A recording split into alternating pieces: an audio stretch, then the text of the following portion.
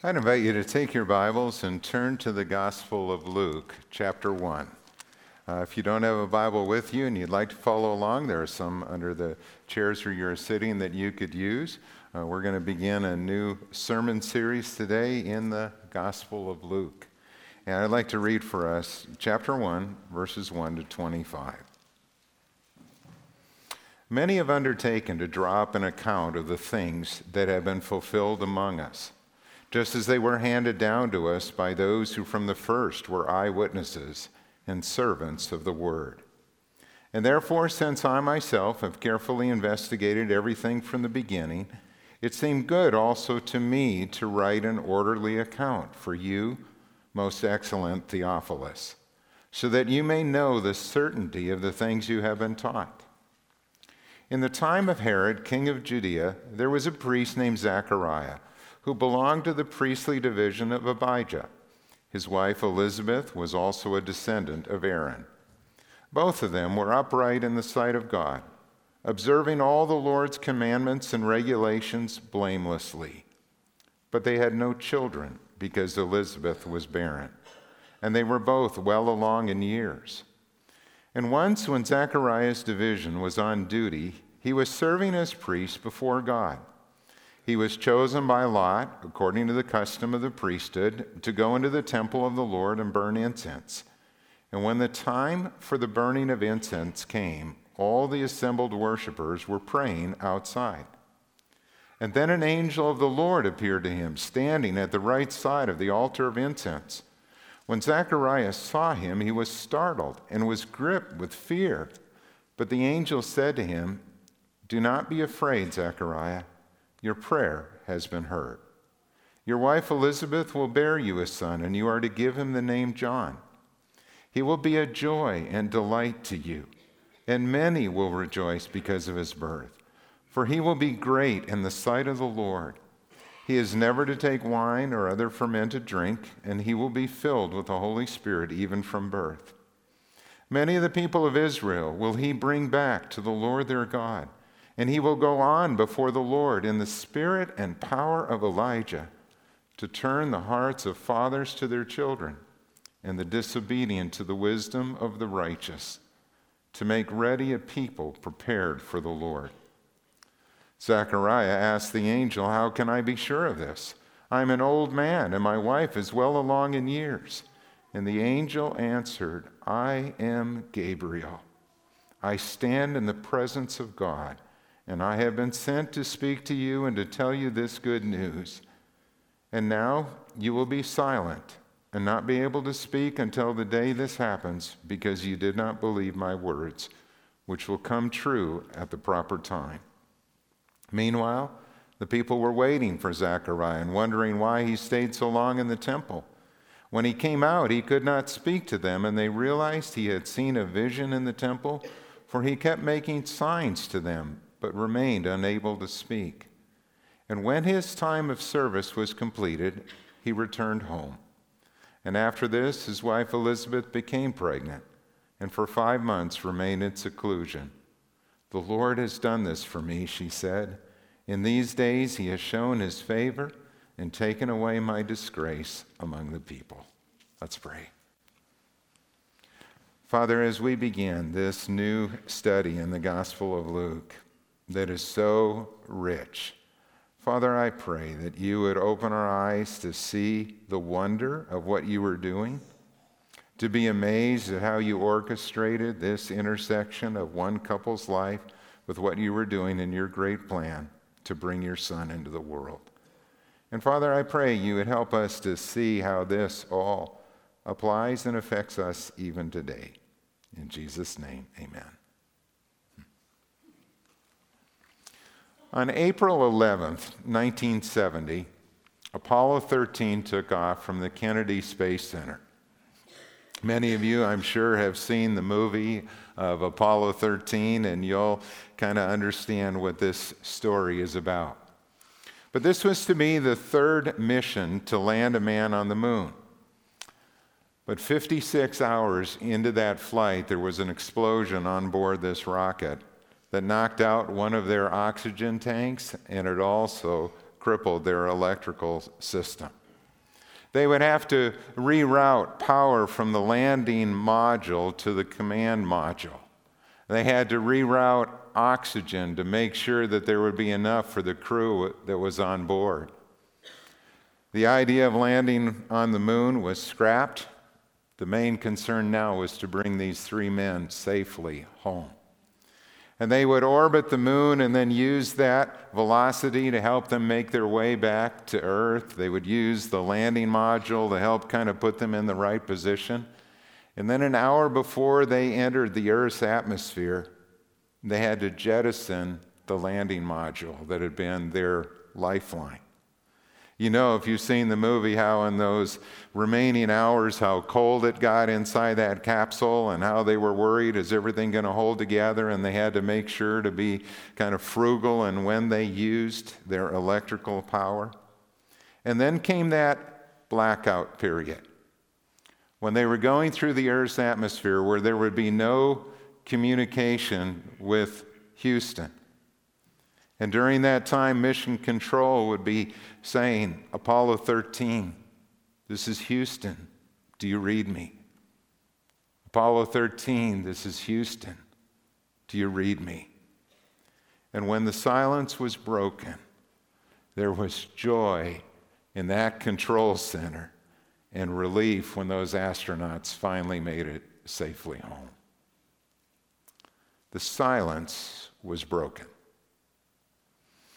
You know, for Apollo 13, that blackout lasted about 4 minutes where there was no communication. Can you imagine a silence that would last for 400 years? That's what we find in the Scripture. That the Old Testament had closed with the writing of the prophet Malachi, and 400 years passed with no additional word from God. And then at last the silence was broken as God was preparing the way for the coming of his Son into the world.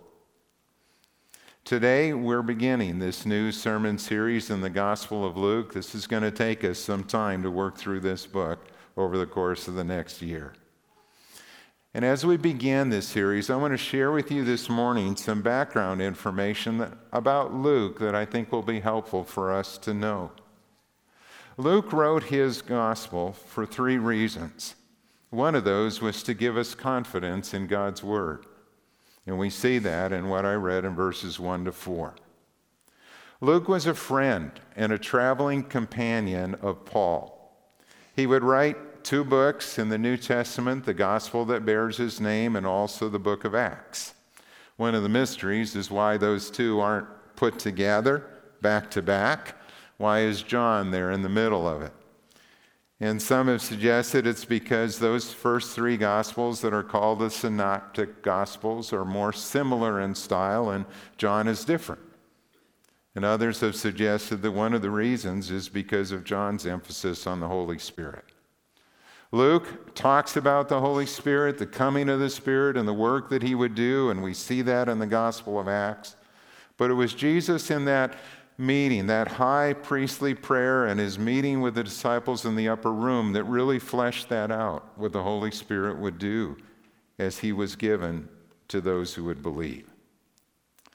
Luke, we find out some information about him in early tradition. Early tradition tells us that Luke was born in Antioch of Syria. He was a Greek and he was a doctor. He became a physician before he became a follower of Christ. We don't know how he and Paul first met, but he would join Paul and Silas and Timothy in Troas on Paul's second missionary journey. That was in the early 50s, and he would continue to travel with Paul.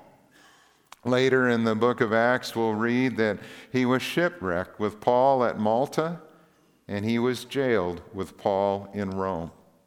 In 2 Timothy 4:11, Paul's last letter, he said, "From a Roman prison, that only Luke is with me." Luke also was an historian of the first rank.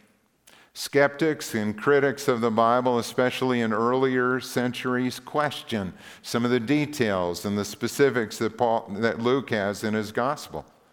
But time and time again, archaeological discoveries have shown his accuracy and the carefulness with which he approached this gospel. His Greek is excellent. The opening preface here, these first 4 verses, are one long sentence in Greek, beautifully written. It is in the classic style of ancient historians who would give a preface to their work, and that preface was to explain why they were writing and who this work was for. And Luke tells us that he wrote to a man named Theophilus. We don't know who he was. His name means one who loves God, or one who is a friend of God. And it seems that he was a high official, perhaps a Roman official. It's quite possible that he was also Luke's patron, or we might say his publisher. In those days, to underwrite a project like this, there would be someone who had some means, who would pay for this person to do his research and writing. He was their patron. I think that was a pretty good use of his money if that was what he was doing. To be able to allow Luke to do the study he did so that we might have this gospel. Theophilus is Greek. He appears to have become a follower of Christ. And Luke wrote this gospel so that he might know the certainty of what he had been taught. And we can be glad that he did. You see, Luke was also a second-generation Christian. He wasn't an apostle. He knew that the age of the apostles was passing, and what they had seen and heard needed to be recorded for future generations. So in these verses, he shares his methodology. He tells us that he used sources. And most believe that the Gospel of Mark was the first to be written and that Luke relied upon Mark. There are areas that are very similar in what they both wrote. But he also tells us that many had undertaken to draw up an account of the life of Christ. And he tells us that his primary sources were the eyewitnesses and servants of the Word. And by that he means the apostles, those who had been with Jesus, those who had traveled with him, those who had seen him and seen the miracles he performed and heard his teaching and had written these things down.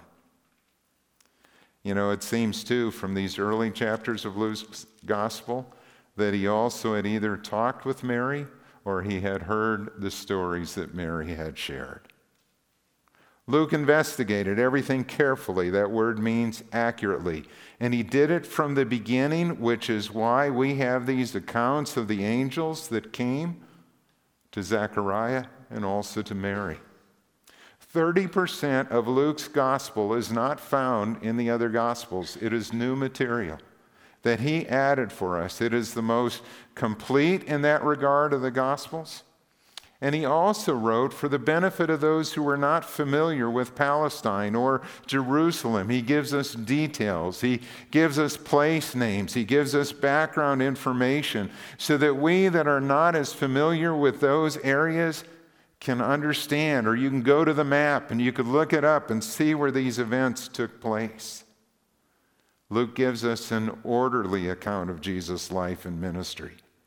It is mostly chronological, but it also has thematic elements as he talks about the parables in the gospel, and he brings those together in certain areas.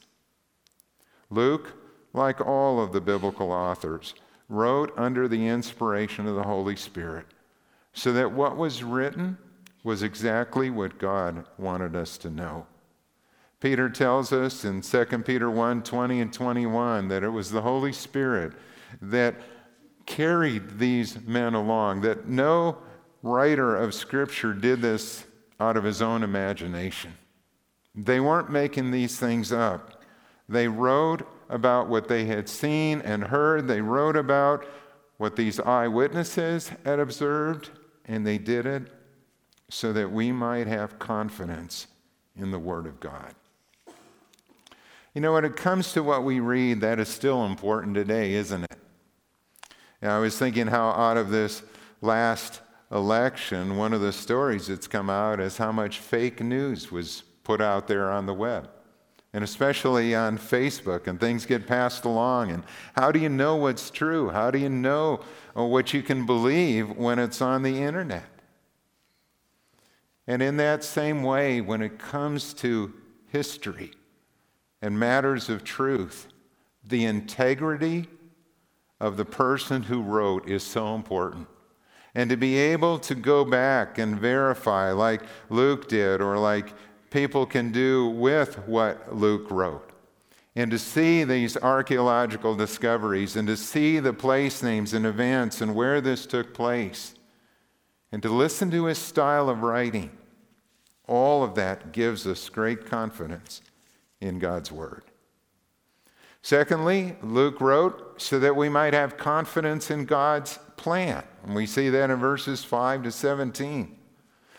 Luke begins his story with a priest named Zechariah. Now, if you've ever seen a movie on the life of Christ, like the Nativity or maybe the Jesus film, and you see what happened here with Zechariah, you may have had the impression that Zechariah was sort of like a high priest. I mean, here he is going into the temple to represent the people of God when he offered prayers on their behalf. But what's interesting is that Zechariah was just an ordinary country priest. He was one of 8,000 priests at that time. And what Luke tells us is that, again, for our benefit, because we wouldn't know this, that at that time the priests were organized into 24 divisions.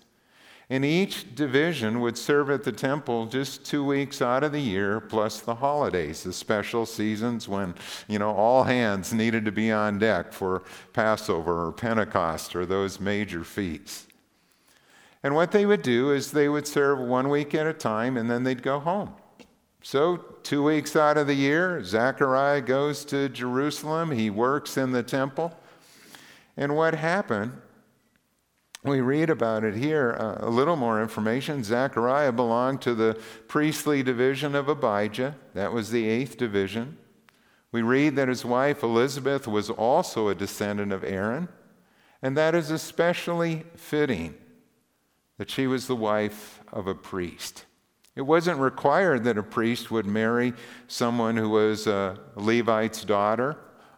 They just needed to be a virgin, an Israelite, but this was especially fitting. And we read in the scripture that they were a godly couple, blameless in their keeping of the law, devout. Doesn't mean that they were without sin. We are all sinners. But it means that they lived their life with integrity before God, and they honored him. But there was a problem. They had no children. Elizabeth was barren, and in that culture it was disgrace, and some people would wonder, not understanding infertility, if they had done something wrong. And infertility is still a burden for those who want to have children. And it is still hard. And there are times when people ask that question, God, why? Or what are you doing? Or why, when we want to have children, are we not able to do that? And Luke gives us the detail that just like Abraham and Sarah, they were well along in years. It wasn't impossible for them to have children, but they were past that time when it would normally happen. And yet there is no evidence in the text that they had become bitter or angry at God. And then one day, Zechariah is chosen by Lot to serve in the temple and offer the daily incense in the holy place. One of the details that you may not know is that an individual priest could offer incense in the temple once in his lifetime. There were so many priests, and they wanted to share this great privilege with all of the others, that when you had been chosen, that was it. That was your day. And for Zechariah, this would be the greatest honor of his life. This would be the climactic moment of his career, to be able to go into the temple and offer prayers for the nation. It was the time of the evening sacrifice, about 3 p.m. The worshipers were gathered outside, and here Zechariah is with his holy censer going into the temple. And as he entered into that holy place, to his left would be the table of showbread that was set out. In front of him would be the altar of incense where the prayers would be offered. Behind that was this richly embroidered tapestry, this great curtain that rose to the ceiling that separated the holy place from the Holy of Holies. And to his right was the candelabra that remained lit to give light for those who entered. And Zechariah comes in, and he offers his prayers. And as Zechariah offers his prayers on behalf of the people, this fragrant incense rose like a sacred aroma to God. And just at that moment, Zechariah's heart must have skipped a beat, because an angel of the Lord appeared standing at the right side of the altar of incense. And this angel had come with a message from God. He comes to Zechariah, who is startled and gripped with fear, and the angel says, "Do not be afraid, Zechariah. Your prayer has been heard. Your wife Elizabeth will bear you a son, and you are to give him the name John." And he goes on to say that your son will be a joy and a delight to you, and many will rejoice because of his birth. He will be great in the sight of the Lord. He's never to take wine or other fermented drink, for he will be filled with the Holy Spirit even from birth. And many of the people of Israel will he bring back to the Lord their God. He will be great. Not everyone at that time is going to think so, will they? Those who were the kings, the Roman officials, they would not regard that this strange man who went out in the wilderness calling people to repent would be great, but he was great in the sight of the Lord. And his mission would be to prepare the way, to be that voice who was calling in the wilderness, that one who would make the way level for Jesus the Messiah to come. And what we see in this moment is that the silence was broken. 400 years of silence is now broken by the appearance of this angel. God has come to bring salvation to his people. You know, this passage is so powerful and it is so rich with detail. Many believe that Luke's gospel was also written as an early defense of Christianity for a pagan world. Judaism had found acceptance by Rome that they could perform their religious duties and worship at the temple as they had been allowed. But what about this new sect, Christianity? What would happen to them? And we read in history of the persecution that would come to the Christians. And what Luke is doing here is he is telling the world that Christianity is not some new religion. Christianity comes out of Judaism. It is the fulfillment of all that God had promised in the Old Testament. All of these things that spoke about the coming of the Messiah, the over 300 prophecies that were given about this one who would come, are now about to be fulfilled in Jesus. Christianity begins in the temple, in the most holy place in Judaism, and it begins with a word from God. This is not some man-made story. This is not some new religion. This is God who is carrying out his salvation plan that was there from the very beginning, and the time has come for the arrival of his Son. Luke ties together the Old Testament and the New Testament. The angel tells us that John will go before the Lord in the spirit and power of Elijah. Does that ring a bell for you? He quotes from the last 2 verses of Malachi. Those last verses that talked about this one who would come to prepare the way for the Lord, the one who would turn the hearts of fathers back to their children and the children back to their fathers, this one who would turn the hearts of people to the obedience of God. John would be that answer to this prophecy. John the Baptist would be the one who would come in the spirit and power of Elijah, that forerunner of the Lord, and the angel is making it clear who this child will be. You know, the names are even significant here. Zechariah's name means God remembers. God remembers his promise. God is keeping his word. Zechariah wasn't some priest chosen just at random, and it just happened to be this was all part of God's plan. That on that very day, he would be the one who would be chosen to serve in the temple.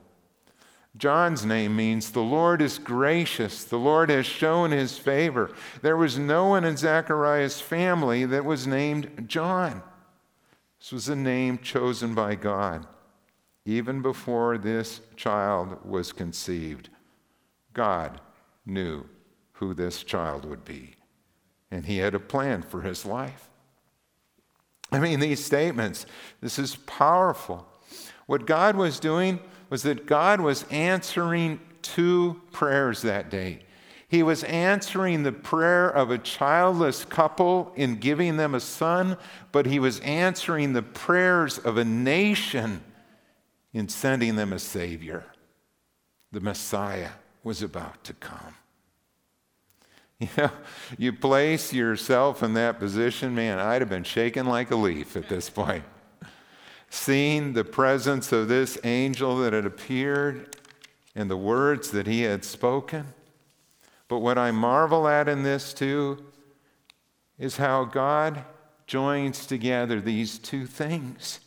This intersection of Zechariah and Elizabeth's life with the plan and purposes of God. And I think of how God has a plan for you, and he has a plan for our time and the place in which we live, and how our life intersects with his plan.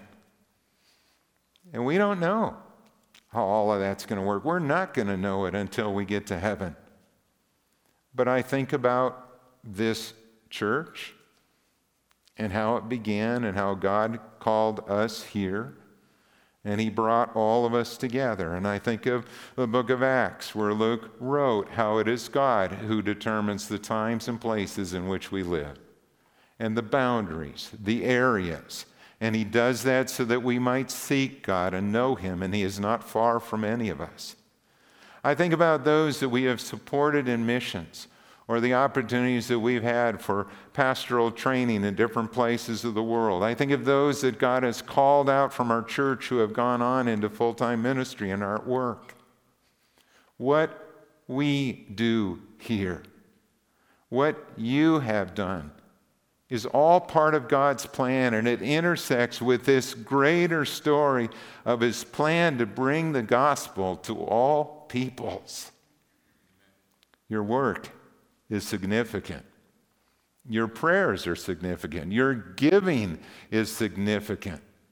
The labor that you do on behalf of the Lord makes a difference in our world. And Luke thirdly writes so that we might have confidence in God's promises, and we see that in verses 18 to 25. Zechariah asked the question, how can I be sure? I'm an old man. How can I know that this is going to happen? Wrong question to ask, wasn't it?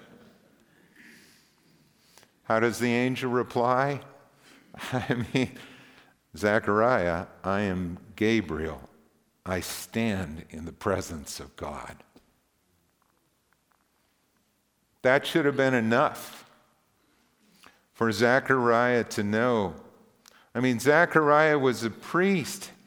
Zechariah should not have doubted. He knew the stories from the Old Testament scriptures when God had sent angels who had appeared to men. He knew the prophecies about the coming of the Messiah and even about this forerunner who would come. And because of his unbelief, he would be silent until the day that John is born. And what we'll see as we continue in our study in Luke is that Zechariah's unbelief will stand in sharp contrast to Mary's faith. You know, and you think about that, you think about Zechariah, priest, he's older, this has been his life, he has served God, he has studied the scriptures, he knew all of that, and he's the one who questions. And Mary will come along, this teenage girl who is chosen to be the mother of God's Son. And she will say to the angel, "Be it done to me just as you have said." It's amazing. Zechariah's response, though, shows us that even good people can doubt. And God was merciful in his response. Zechariah would be silent, but salvation would come in spite of human unbelief. His lack of faith at that moment would not prevent the work that God was going to do. And the unbelief of the world will not stop the coming of Jesus. He will return, and God will do exactly what he has said. And when I think about our own life, may God forgive us for times when we have had unbelief, and may he help us also to grow in our faith. Zechariah came out of the temple. He could not speak. He could only make motions. He was trying to show what had happened, and the people recognized that he had had a vision. And when his week of service was completed, he would return home, but he would never forget what had happened there. Elizabeth became pregnant, and she rejoiced in the Lord in God's favor. He had taken away her disgrace. They knew that this child would be no ordinary child, and they loved him, and they raised him up in the ways of the Lord.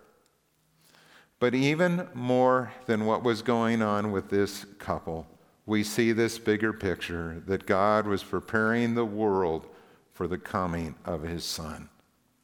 He still is. He still is orchestrating events in our world today. To bring the gospel to the nations, this gospel will be preached throughout the whole world, and then the end will come. And what we do and other churches and missionary agencies are doing to bring that gospel to the ends of the earth is all part of God's great plan.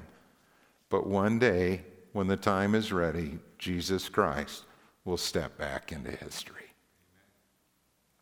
So how do we apply a passage like this to our life? It's one of the challenges of narrative passages that were written for a specific couple. How do we apply that faithfully to our own life? Well, what we do is we look at things that tell us about the character of God, and we look at the response of his people and the things that we can learn. And that's why, once again, I believe that Luke wrote these passages so that we can have confidence in God's word, that there is no other book like the Scriptures, written over 1,500 years by 40 different human authors, yet there is one author behind it all, God. There's a unity in its message. And we see from beginning to end this plan of salvation, and the focus is on Jesus. It is true, it's authoritative, it is a word from God, and the more that you and I study it, the greater our confidence will be. We can have confidence in God's plan, that even when life is hard, like it was for Zechariah and Elizabeth, and they were wrestling with this whole infertility, and they were struggling with God, why, when we have been faithful, why is this happening to us? And you may be struggling with things in your life where you are questioning, Lord, why did this happen? Or why do we experience this loss? Or this illness? Or maybe it's a disability? Or maybe it's, you got fired at work or laid off or something, and you wonder, God, what are you doing? God is still at work. His timing is perfect. I think of our oldest son when he worked up at Camp Chaminade. One of the directors there, Larry, would always say that God is never late, but he's rarely early. You know, God always comes through at just the right time, doesn't he? And he wants us to wait on him in faith. And thirdly, we can have confidence in God's promises. When God says he will send his son into the world, you can trust him. First coming, second coming. When Jesus says, I'm the resurrection and the life, and he who believes in me, even if he dies, yet will he live, you can trust him. And when God tells us that in the future there's a new world that he is preparing, in which there'll be no more sin or sorrow or suffering or death, that he will one day make all things new, and he will dwell among us, and we will be his people, and he will be our God, we can trust him. Let's pray. Father, we stand in amazement at your love, your mercy, and your plan of salvation. And thank you for the faith of a priest and his wife who trusted in you. Thank you for the way in which you worked in spite of unbelief. Thank you for your forgiveness and mercy that you have shown to us as well. And Father, as we go through this particular book, I pray that our wonder and our amazement at who you are and who your Son is would just grow, and that this would indeed be a very special Christmas season as we await the coming of your Son. Amen.